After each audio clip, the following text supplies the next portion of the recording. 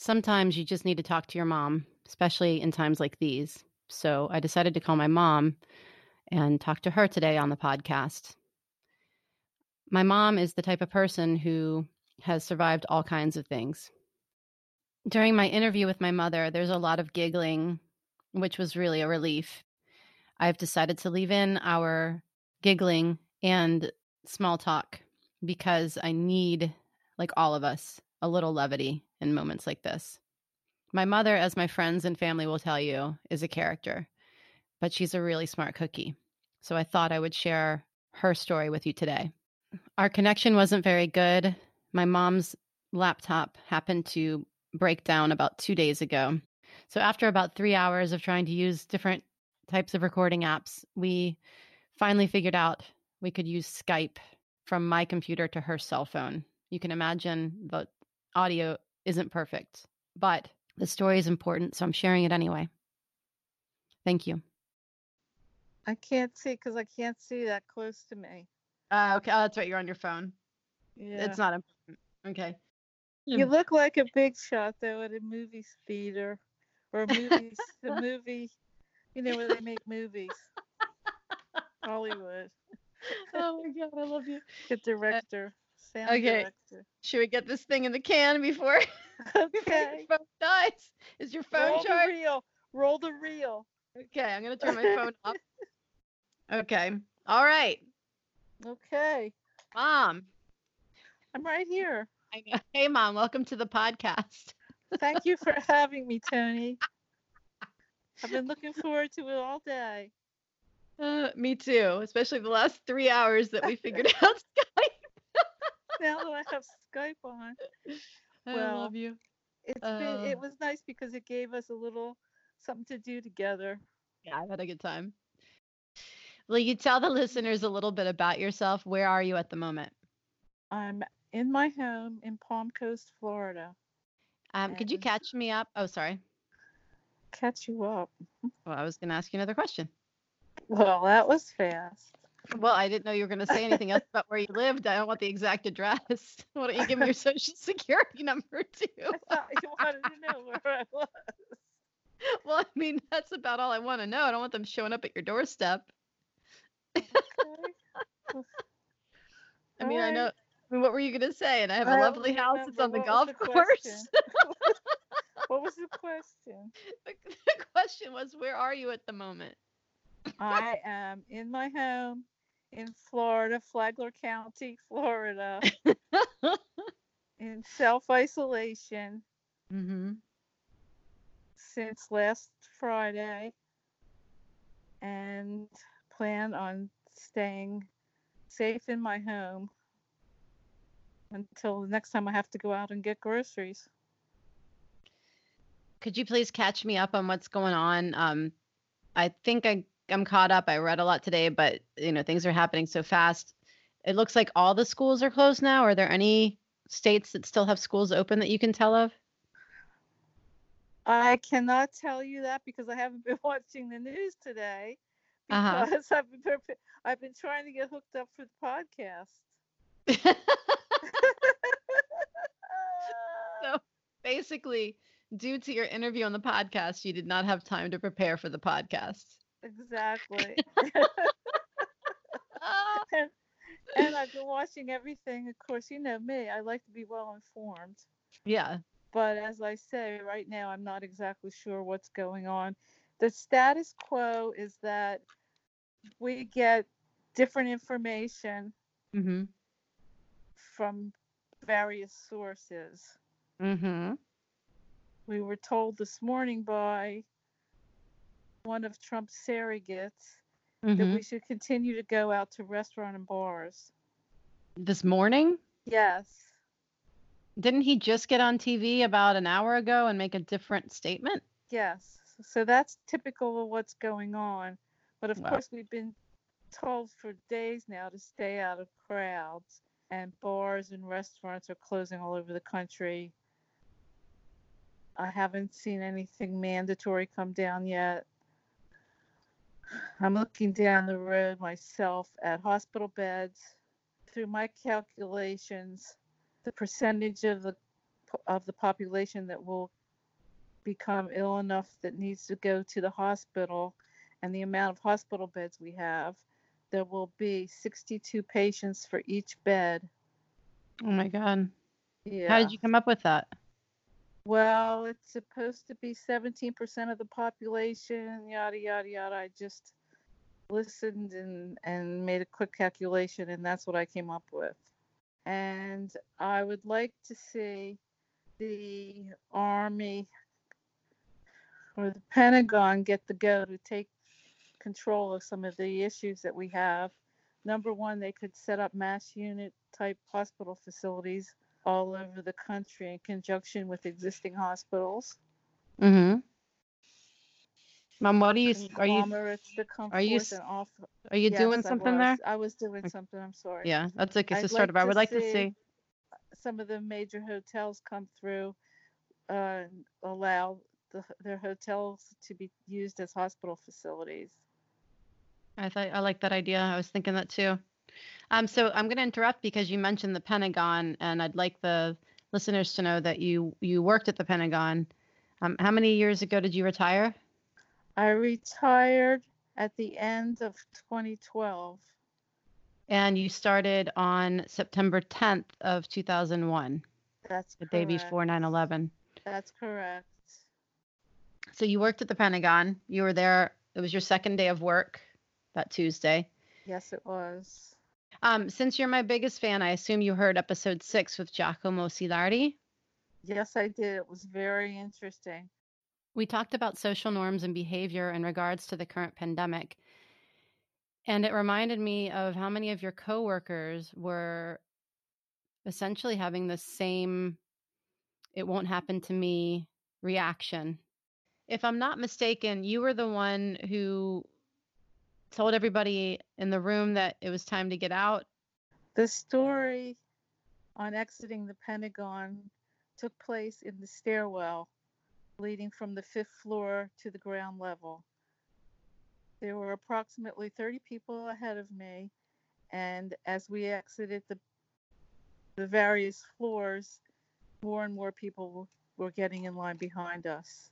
When the first person reached the exit door on the ground level, she stopped and did not open the door, but read the sign, "Emergency exit only, alarm will sound, do not open." I told her plainly that this was an emergency and that she should open the door immediately, which of course she did. Good call, Mom. I'm glad you could keep your calm. She must have just been in such shock that she couldn't process it. Exactly. Everyone was in shock.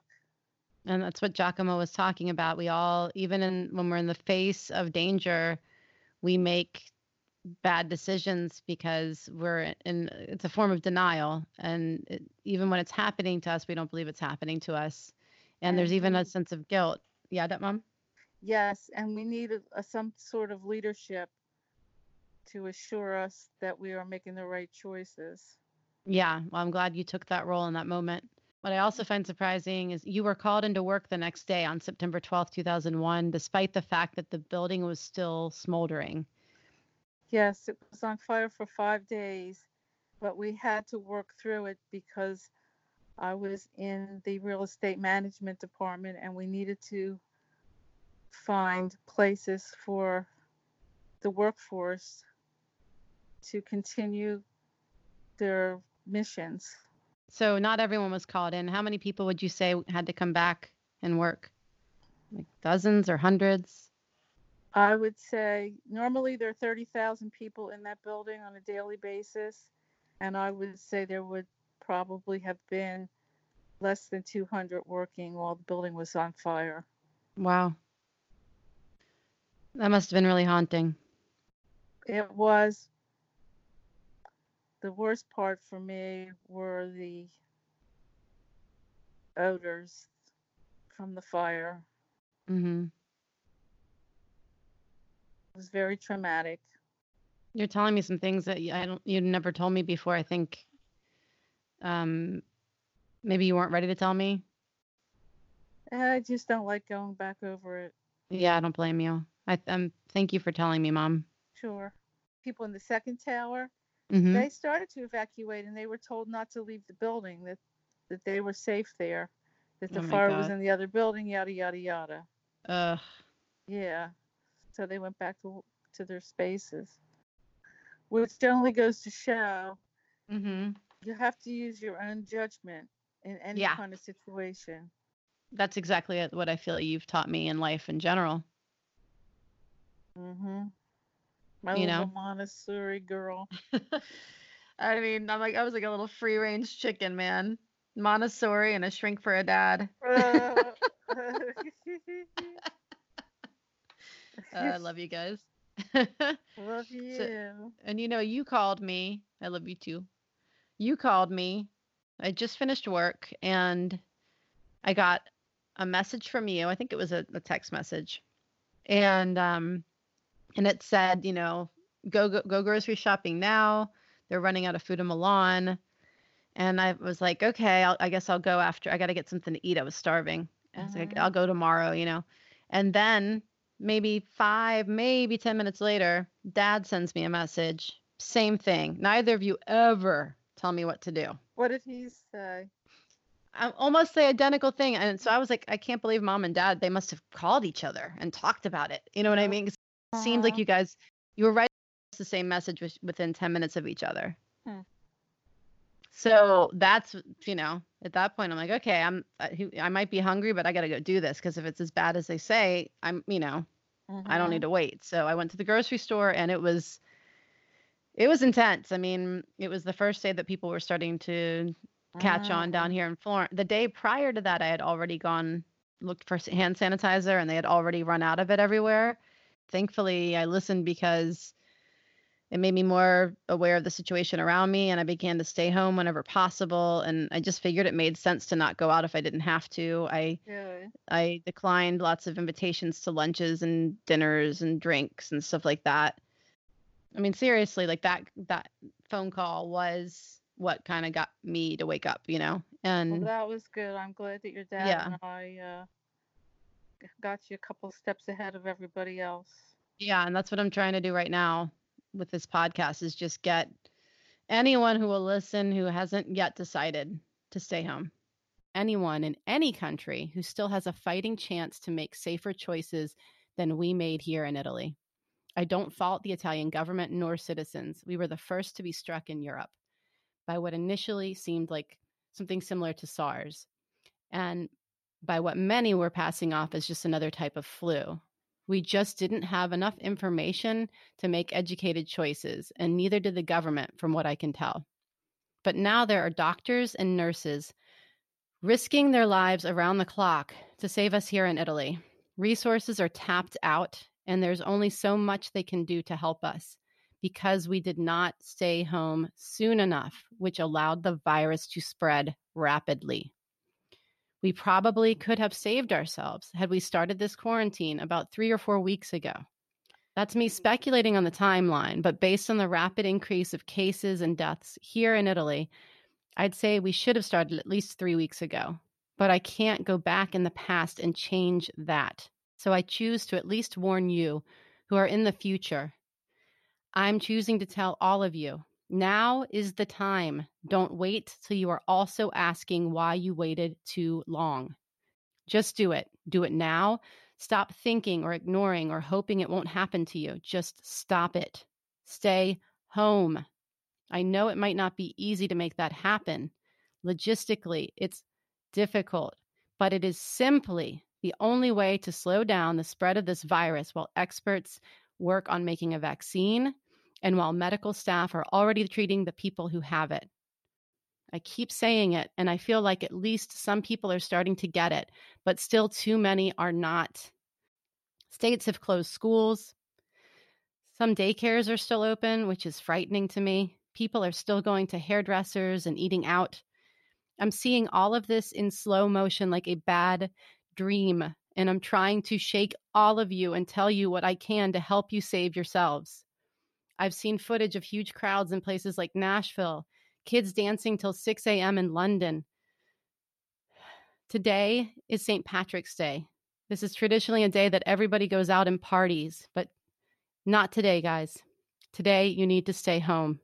And government needs to step up in all countries, regardless of their party or political structure, and make that phone call, just like my mom and dad made to me. There are times to trust your citizens to make wise choices on their own, but there are times governments must exercise the authority that they have for the better of their citizens. If you are listening, please stay home. Please don't think only of the business you own, the money that will be lost, the threat of authority telling you what to do. Please think of your health, the better of your town, your family, your state, your country. In the long run, for the better of the world. It is in many ways an invisible menace. It is intangible, but we now see how much it can devastate. So stay home, keep calm, but keep to yourselves for a little while. Don't think of it as self-isolation. Tell yourself it's a staycation or a retreat. For those of you with kids, this is even more important and difficult, but think of it as an adventure. Play and make art and read and bond. And when and if you need to, take a minute and scream into a pillow when no one is looking. This is going to be the hardest for people who cannot afford to not work. And doctors and nurses will be busy saving your lives or the lives of people you know. So for their sake, stay home. It will lower their chances of catching a virus we cannot afford to lose them to. Mom, do you have anything to add? Yes, I do. And it's interesting that we started the conversation discussing the Pentagon and 9/11, because what I'm adding is something that I've often thought of, and that would be that for some reason, with you living in Italy, a situation would occur and you would be isolated over there, and I wouldn't be able to get to you, and you wouldn't be able to get home. And I always just suspected it would be from terrorism. And, this is the situation instead with this virus. But it's very difficult having you over there, and I know it's hard for you, but you have a lot of love coming your way, and statistically, you're doing well. So just keep it up. Stay isolated. Okay, Mom. Thank you for calling me that day. I'm really glad you did. And I'm glad I listened to you. Of course. I love you. I love you too. Thanks for joining me. Okay, see you soon. Okay. I hope. Yeah. Mwah. I'm just staying home. Just Yep, like you're stay doing. home. That's the only thing you can do. Yeah. What was that picture you sent me? It looked like it was about 400 servings of soup. What was that? You sent it to me, I think, in an email, and it says they're not getting me. Oh, yeah, And yeah. It's my survival food. It's like 84 meals and so many desserts and so many beverages. what is it, all in one box? Is it already ready to go? Yeah, I guess it's No. all freeze dried. Yeah, yeah. And it's gourmet. I got the gourmet. What do you have to mix it with water? I guess so. I bought lots of water. And so far we haven't had any water problems, but I bought water anyway. Yeah. Um, I would imagine if I get desperate enough that I have to open that and start eating it, that it will taste gourmet by that time. So